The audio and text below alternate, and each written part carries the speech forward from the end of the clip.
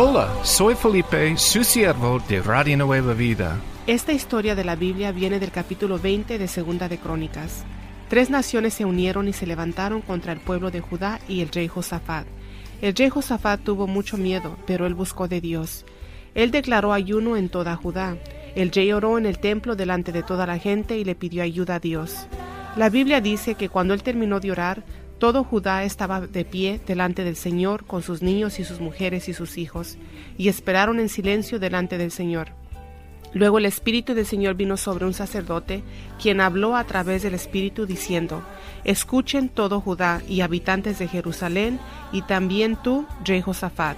Así dice el Señor: No temas ni te acobardéis delante de esta gran multitud, porque la batalla no es tuya sino de Dios.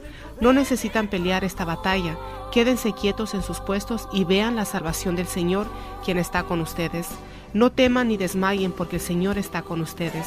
Y el rey inclinó su rostro a tierra, y todos los habitantes de Jerusalén comenzaron a adorar al Señor en voz alta. La siguiente mañana salieron al desierto, y el rey se paró delante de todo su pueblo y les dijo: Confíen en el Señor su Dios y serán librados. Confíen en sus profetas y triunfarán. Y él puso a los cantantes delante del ejército, cantando: Den gracias al Señor, porque para siempre es su misericordia. Cuando ellos comenzaron a cantar y adorar al Señor, 2 de los ejércitos del enemigo se unieron y se voltearon contra el tercer ejército. El ejército de Amón y Moab peleó contra el ejército del monte Seir, y los mataron a todos. El ejército de Amón y Moab peleó contra el ejército del monte Seir, y los mataron a todos. Y luego, asombrosamente, estos 2 ejércitos se voltearon contra ellos mismos y comenzaron a matarse el uno al otro. Y cuando el pueblo de Judá llegó a un lugar donde ellos podían ver la batalla, solo vieron los cadáveres de sus enemigos, ninguno se escapó. El pueblo de Judá tomó 3 días para recoger todo el botín de sus enemigos, y al 4.º día regresaron a Jerusalén con alegría, porque el Señor los hizo regocijarse sobre sus enemigos. Y el temor del Señor vino sobre todos los reinos a su alrededor, cuando escucharon que el Señor había peleado contra los enemigos de Israel. Luego hubo tranquilidad en el reino de Judá, porque el Señor les dio paz. Un día yo iba caminando y platicando con Dios, cuando recordé esta historia y sentí que Él me dijo: Yo quiero pelear por mi pueblo. Levanté mis manos en el aire y grité: Gloria sea nuestro Rey.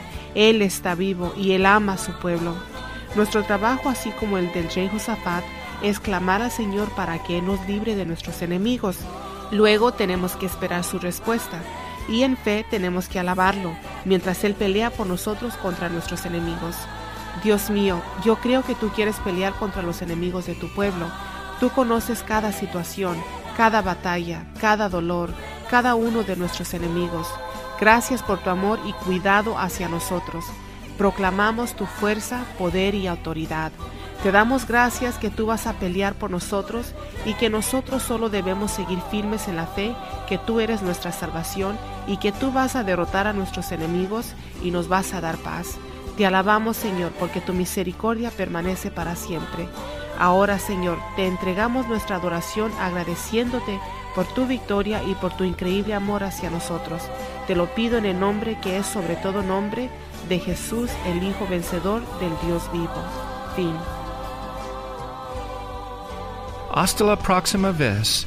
Este es Felipe. Dios le bendiga.